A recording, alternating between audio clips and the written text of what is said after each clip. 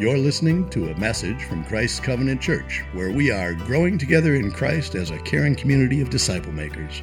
Thank you for listening, and please feel free to share this with others who may find it helpful. He was so tired.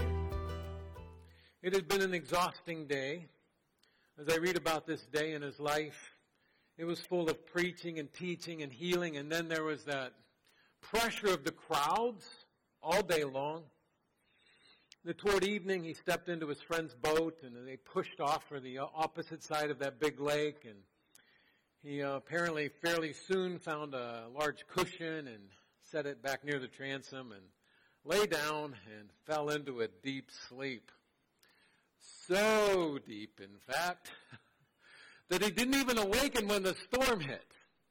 Here this fishing boat out there on the lake is pitching and tossing in the waves.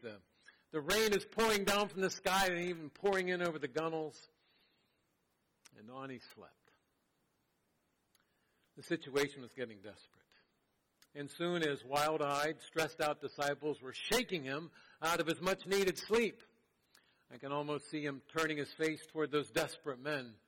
As between the thunderclaps they shouted, "Lord, save us, we're going to drown!"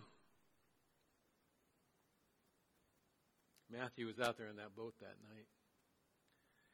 And he records for us this, Matthew 8:26, and he said to them, "Why are you afraid, O you of little faith?" And then Matthew records this, "Then he rose and rebuked the winds and the sea, and there was a great calm." The wind and the waves knew the master's voice. And like an obedient dog, they settled down when they heard his voice. You know, the gospel writers don't tell us what Jesus did after that. I wouldn't be surprised if he went back to sleep. But Matthew does tell us what the disciples did. He records this in the next verse. "And the men marveled, saying," listen to this. The men marveled, saying, "What sort of man is this, that even the winds and sea obey him?"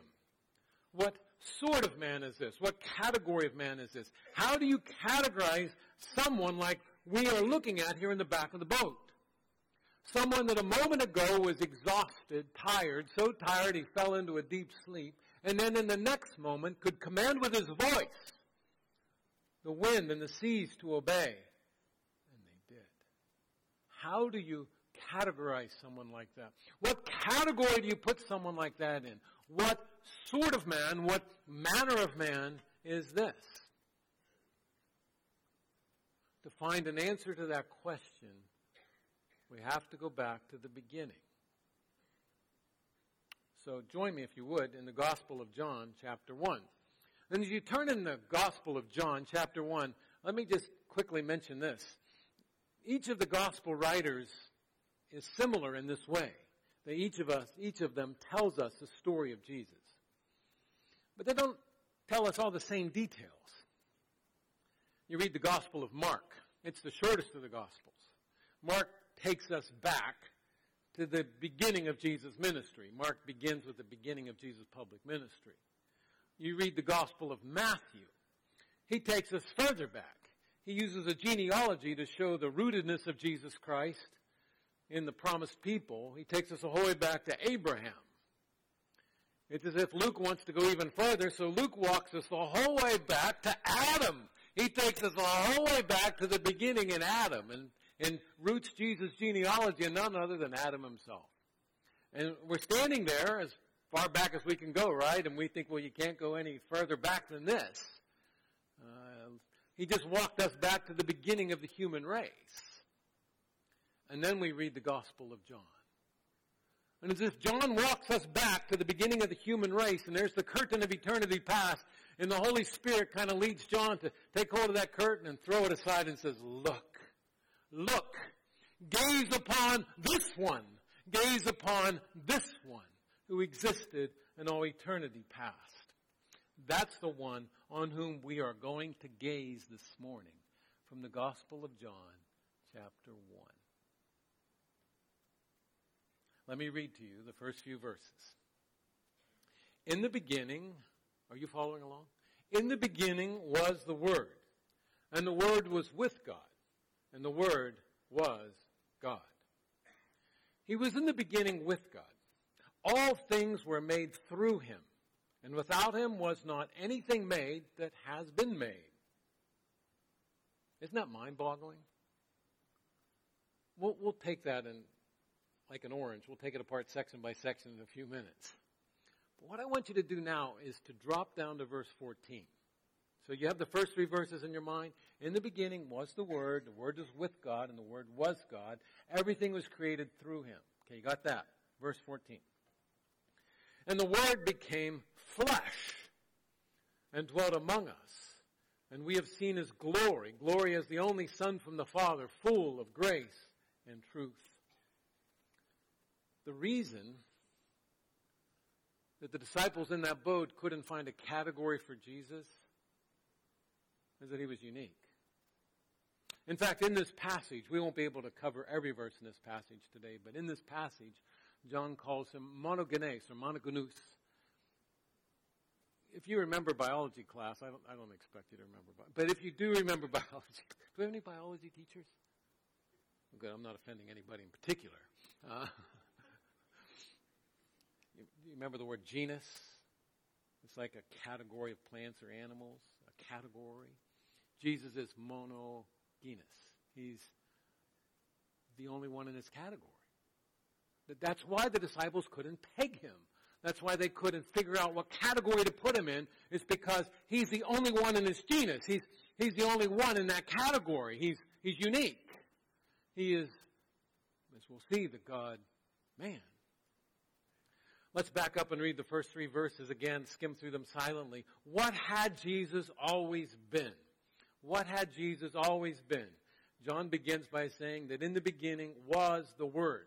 Now, I would guess that many of you, maybe most of you here in this room right now or listening via recording, acknowledge the fact that Jesus did not begin his existence in that Bethlehem stable. I'm sure there's people that think that, but actually Jesus did not begin his existence in that Bethlehem stable. In fact, he did not begin his existence 9 months earlier in the womb of his mother Mary. Jesus didn't begin. He never began.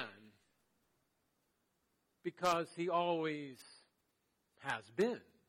Jesus always has been. In the beginning was the Word.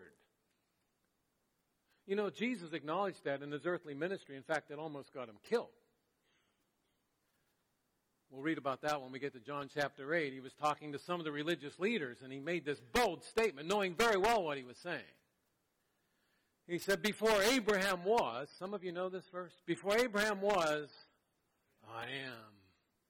And when Jesus made that bold declaration before Abraham was, I am, he was making a clear declaration of his own divinity, his own godness, his own eternality, that he doesn't begin. He says, before Abraham began, before Abraham was born, when was that? Around 2200 BC? Before Abraham began, I already was. I am. And they tried to kill him, recognizing what he was saying. Have you ever wondered what life was like for Jesus in eternity past? What was it like for him?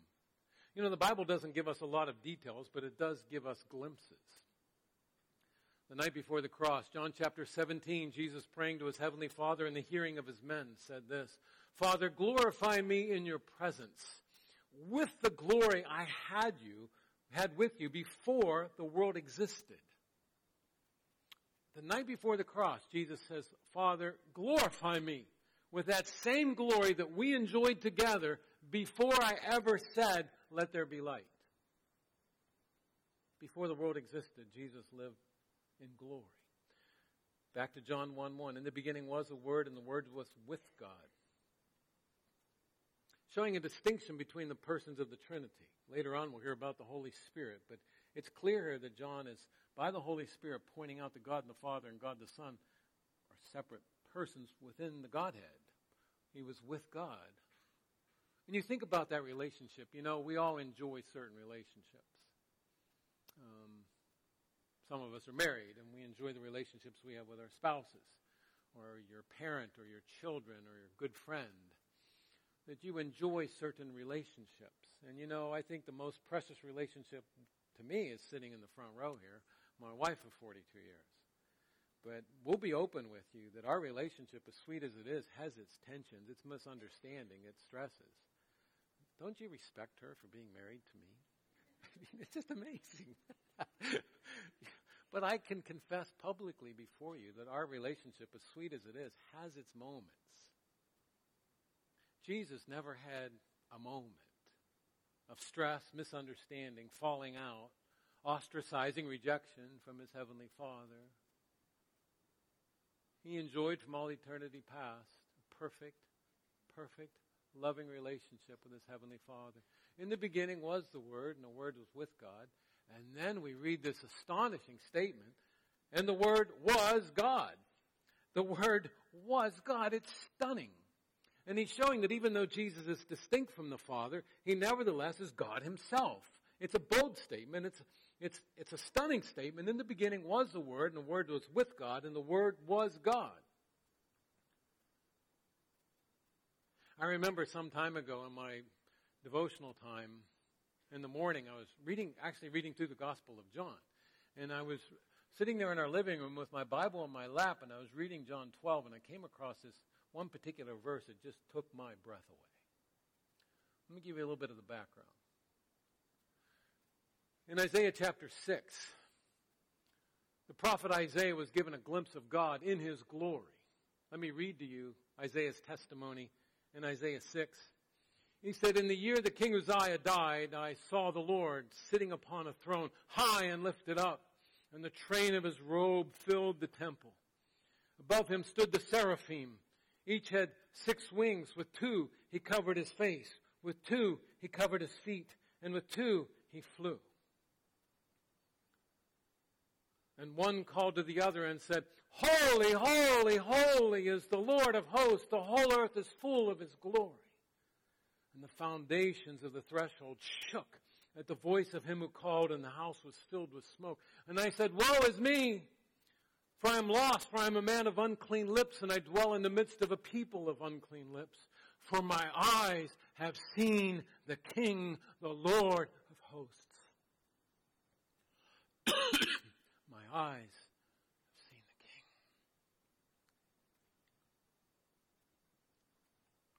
That morning in my living room reading John, I read this in John 12:41. Isaiah saw these things. Isaiah said these things because he saw Jesus' glory and spoke of him.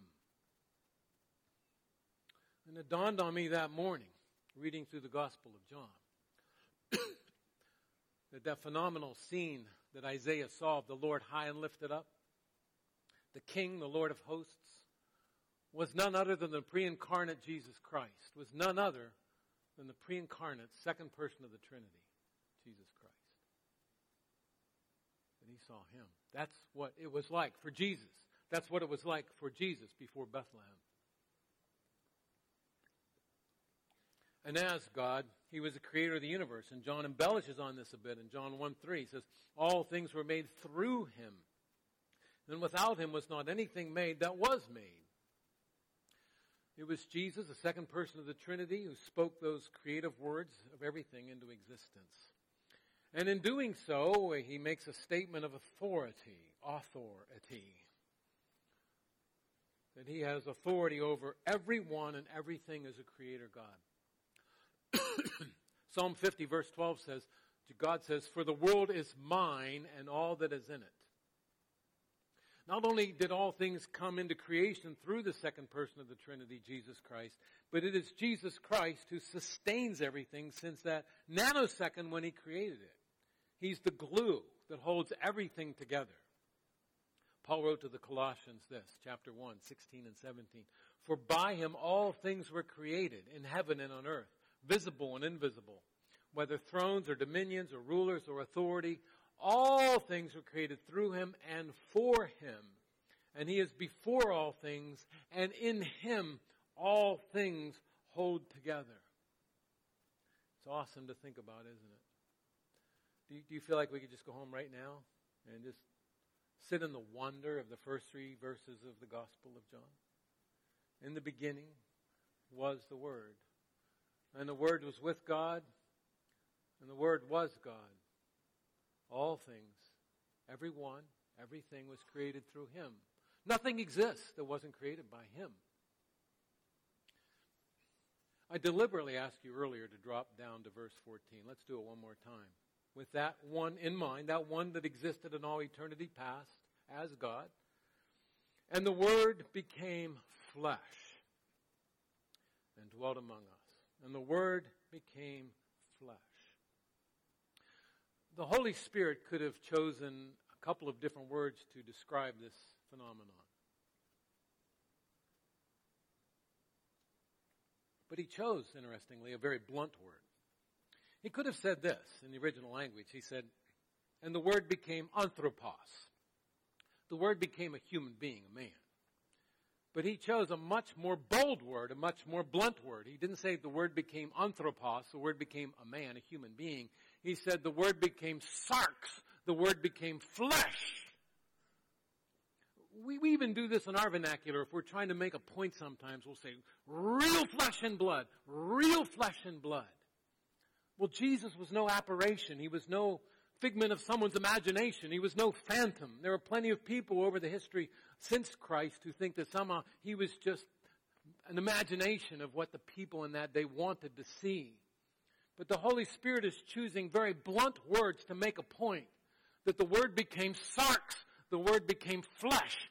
Jesus had a real body, a body that got tired and thirsty and hungry, a body that was tempted in every way like we were. And yet without sin, he had flesh that felt the pain, that bled real blood when those spikes were pounded through his hands and his feet. The Word became sarx. The Word became flesh. Then John says, and he dwelt among us. This one that lived in all eternity past with God came and made his dwelling among us. And the Holy Spirit again chooses a fascinating word. He says he pitched his tent among us, or the word would be tabernacled among us. Now remember, John wrote to a readership, many of whom would have had Jewish backgrounds. Many of whom would have known their Old Testament. So when he says the word pitched his tent, the word tabernacled among us, that would conjure up images in people's minds. Now it might not come as readily to us, but let me guide us along that path. Some of you were here a couple years ago. When was it? Several years ago when we went through the book of Exodus together. Some of you remember that, the book of Exodus? And God directed Moses and his team to construct this portable temple. It was called a tabernacle. It was a tent-like structure that they could carry with them through the wilderness, pitching it wherever God said to stop for the time. It had to be built exactly the way God wanted it. Exactly. And then God told them exactly where to put it. Now, as they were putting up the tabernacle, where did God tell them to put it? Do some of you remember this? Where did it go? Right in the center. That's right.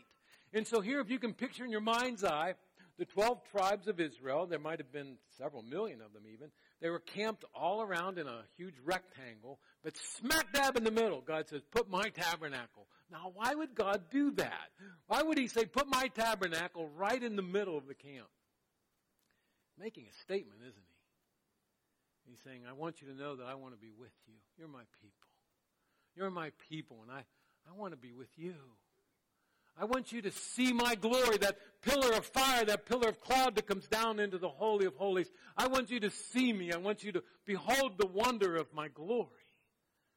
I want to be among you.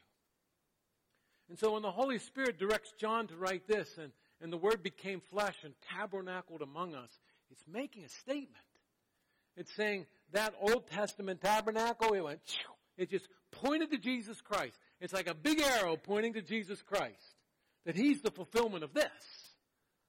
That Jesus Christ is God come to live among us. Not just for 33 years, but he continues his presence among us in the person of his Holy Spirit. And we read Revelation 21 and 22, and it makes us cry tears of gratitude when we realize what awaits us. That in the new heavens and the new earth, it tells us there that God will come to us. He'll come to us and make his dwelling among us. He will be our God and we will be his people. Jesus Christ became flesh and dwelt among us, tabernacled among us. The creative one, the Creator, became a human being, flesh, a dependent baby boy. And there's all these contrasts we can think of when we think about the Word becoming flesh. That Jesus Christ, I don't exactly know what happened. I don't want to go beyond the Scriptures, but I do wonder sometimes what the angelic beings thought, what went through their minds when they watched the Master, as it were, laying aside his royal robes and clothing himself in the flesh of a baby Jewish boy. That one who had sat on the throne of the universe was laid in a feeding trough for animals. That one who had smelled the incense of heaven had filling his nostrils that night the repulsive smells of animal urine and defecation. That one who had heard the seraphim since the moment he created them, crying out, "Holy, holy, holy," now in his little ears was hearing the ugly sounds of donkeys and camels. That one who was the center of attention of all the angelic beings was now largely ignored. That one who had spoken the universe into existence was now making baby sounds. That one who had sustained the universe by his own power was now dependent on a Jewish girl to nurse him and change his diapers. The Word became flesh. The invisible one had taken on visibility. The infinite one had taken on finiteness. The eternal one now lived in time. The transcendent one was now near. The King of Kings was now a Jewish boy. The divine had become flesh. God had become man. John calls Jesus the only one of his Father, the unique one. We read this phenomenal, this shocking, jolting contrast between, in the beginning was the Word was with God, the Word was God, all things were created by him and for him. We contrast that with, and the Word became flesh and came and lived here among us, fallen people. And it raises all kind of questions in our minds. We have all these questions, and one of them that has to be at the forefront of our thinking is, why would he do that? Why would he do that? Why would the always existing creator of the universe take on flesh? Come down here. Live among us sinners. Why would he do that? When I read this prologue to the Gospel of John, these first 18 verses, I see two prominent reasons. We might see other ones as we go through John, but I see two right here in the prologue. One of them is this. First, he came to bring the Father to us. John calls Jesus the Word on purpose, obviously. He's God's Word. He's God's perfect communication. Now, I want to say something here that's often missed in our culture, even our Christian culture. When we talk to people about being right with God, sometimes people respond by saying something like this. Well, you have your way to God and I have mine. You know, I'm not going to diss you. I'm not going to try to cut you down for seeking God the way you do through Jesus, but I'll find my own way to God. And there's this conception, there's this idea, this perception that somehow we can all discover God. We can all find our way to God. Now I want to be blunt. That's a damning fallacy. That's the kind of fallacy, that's the kind of wrong thinking that will damn people to hell. People that think, I'll find my way to God. You see, we fallen human beings, the Bible says the natural man, the man without Christ, cannot understand spiritual things. You and I, with our own reasoning, You and I, with our own experiences, cannot find God. We're blinded to God. We're blinded by our sin, our fallenness. You and I cannot discover God. We cannot on our own find God and figure Him out and figure out a way to get to Him. God has to reveal Himself to us. God has to take the initiative to come to us, else we are all lost. And the good news is He has done just that. He has revealed Himself. Now we think, for instance, that He reveals Himself in a general way in creation. He's let everyone know His power, certain invisible qualities through what He's made.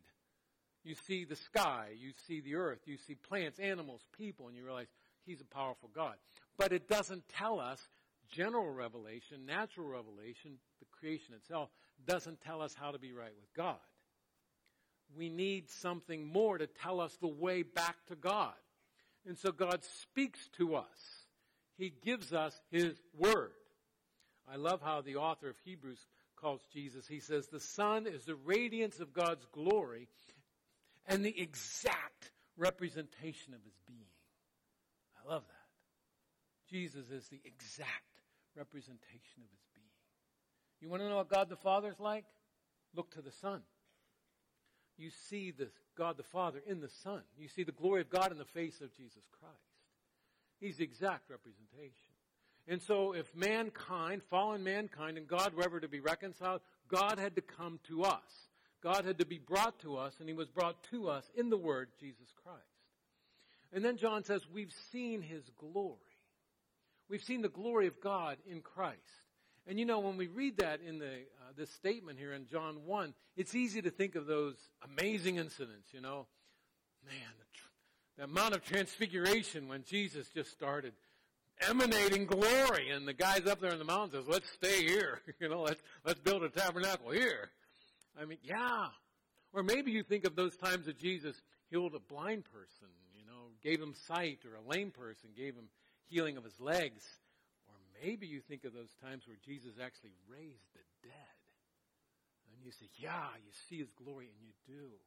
But you realize those aren't the only places we see the glory of God in Christ. We see the glory of God in Christ in the less noticeable times when He showed compassion to someone who was hurting. You see the compassion of God on display, the glory of God on display through Jesus Christ in those moments too. But do you know the focal point of God's glory on display? It's the cross. It's the cross. I'm getting this in the lips of our Savior. The night before the cross, just hours before the cross, Gospel of John, chapter 13, verse 33. We're going to see this when we get to John 13. Jesus, talking to His men the night before the cross, said, now is the Son of Man glorified, and God is glorified in Him. And Jesus, as He looks forward to the morning, looks forward to the cross, said, now the Son of Man is glorified. That Jesus realized that the glory of God would be most clearly displayed on the cross itself. There was an old writer, he's been in heaven for a long time now, with the interesting name of Octavius Winslow. He wrote this, and I quote, study God in the cross of Jesus. Look at Him through this wondrous telescope, and although as through a glass darkly you behold His glory, yet that rude and crimsoned cross more fully reveals the mind of God, more harmoniously discloses the perfections of God, and more perfectly unveils the heart of God, more fully exhibits the glory of God than the combined power of 10,000 worlds like this.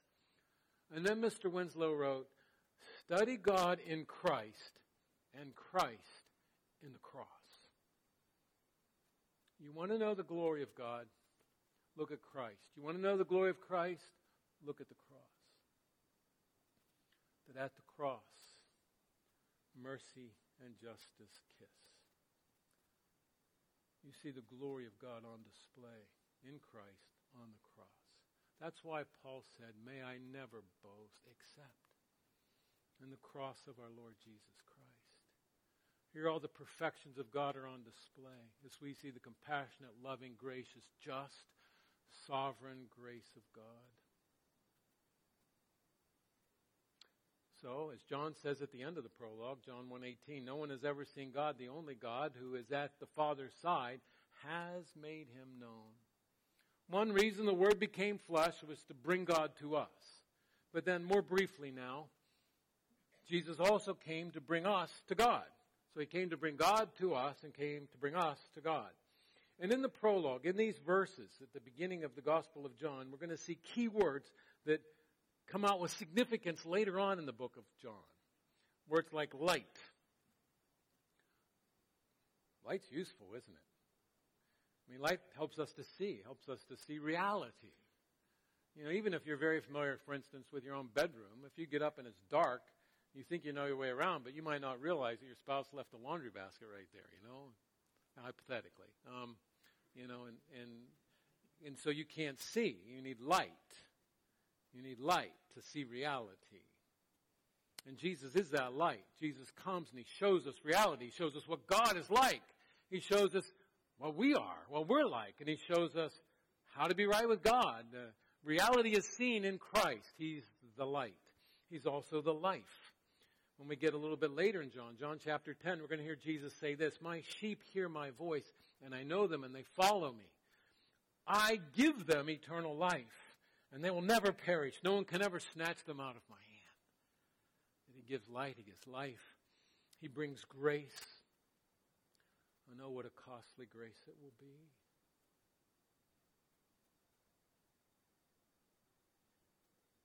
He brings truth. No more deceptions from the evil one.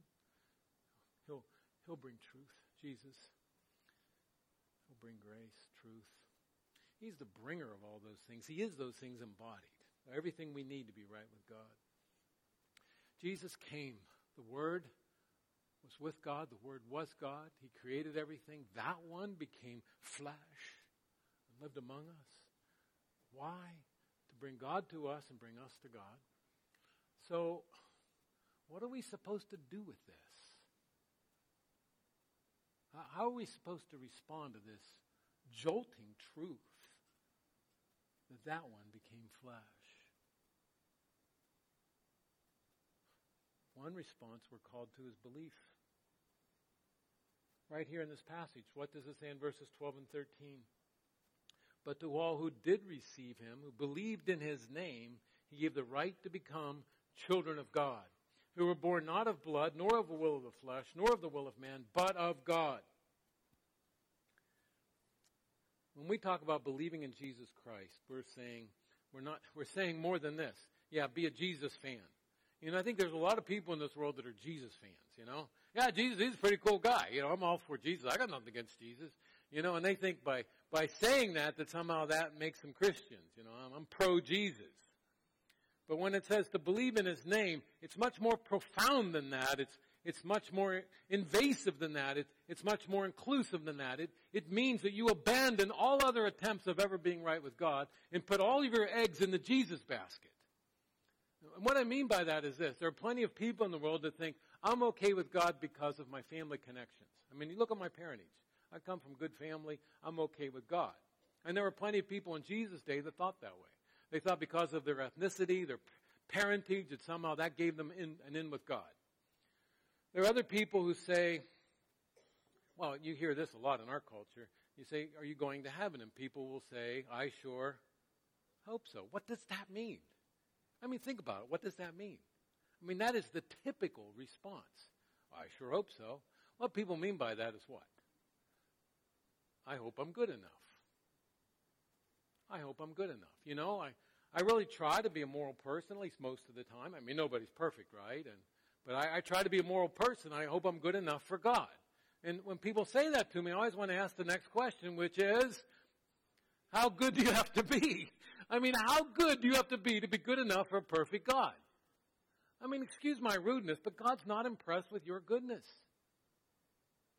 He's perfect. Exactly zero sin. Exactly zero imperfections. And if you try to parade your puny morality in the presence of a holy God, do you think that's going to impress him? That he's going to say, oh, okay, come on in. I don't think so. In fact, I know not. I know that's not true. yet people do that. Or some people might try religion. They say, well, yeah, I'm trying to get back to church. I'm going to put some money in the offering plate, and that's going to impress God, right? Believing in Christ means this. You take all of your attempts of being right with God through parentage or morality or religion, and you chuck them all. You say, that's not going to get me to God. My parentage isn't going to get me to God. My morality isn't going to get me to God. My religiosity isn't going to get me to God. And you chuck them all, passionately, vigorously, chuck them all. And you say, my only hope of ever being right with God is to throw myself on Jesus Christ, the Word who became flesh, who lived a life in the flesh that I should have lived and didn't, the one who died the death that I should have died because of my rebellion. I cast all of my hopes, I put all of my hopes in Jesus Christ. And that's not just for initial salvation, it's for daily life. You preach that gospel to yourself every day. Every day you say, all of my hope is found in Him and Him alone. If you believe in Jesus Christ, you will be saved. We are to believe. We are to worship. We have seen His glory. The same John wrote other books in the Bible, 1st and 2nd and 3rd John. He also was used by the Holy Spirit to write the book of Revelation, the Apocalypse. And you read the first chapter of Revelation, and this very same John saw the glorified Jesus Christ. And he seeks to describe what he saw in the glorified Jesus Christ, and he's grasping for metaphor and analogy, trying to describe this glorious Jesus Christ. And it was so overwhelming that John says, I fell down as though dead, that he saw the glory of Jesus Christ. And one day, Christian friend, you and I are going to stand in the presence of the glorified Jesus Christ. And I have this pretty strong hunch. I have this pretty strong belief that you and I, when we see the glorified Jesus Christ, and we see Him even more clearly than John saw Him out there on Patmos that day, we'll see the glory of Jesus Christ emanating the glory of God Himself. And what's going to course through our mind at that point is this: that's the one who became flesh. That's the one who chose to come to this fallen planet to save the likes of me. That's the one who had His hands and His feet pierced for me. And we will be so caught up in the wonder of seeing Him in His glory that we will go throughout all eternity worshiping and never tiring of reflecting back to Him the wonder of who He is. Belief, worship. And let me say it this way: we tell it forward. Remember why the Holy Spirit had John write this gospel? We'll see it in chapter 20, verse 31. John says, I write these things so that you would believe. This whole book was written so that people would see Christ, and in seeing Him would put all their faith in Him. Well, you and I as followers, we're disciples like John was. We pass it on. We pass it forward. Even as Pastor Nate mentioned in his sermon last Sunday, we get on mission with him. And that we say, let us share this message of this glorious Savior when I'm with my classmates, when I'm with my friends, when I'm with my coworkers, my relatives. Let me speak of Him. Can I show you Jesus Christ? Can I tell you about Him? And then we're glad to tell people about Jesus Christ. We carry it forward. We carry it forward in our contexts. So this is a glorious passage. I realize we've dipped our toe into this ocean of God's truth today. I encourage you to meditate on it more. And as we go through the Gospel of John in the coming months, we're going to see more and more of this glorious Savior. Can I just pray for us? The Lord would help us on that amazing journey. Stand with me as I pray.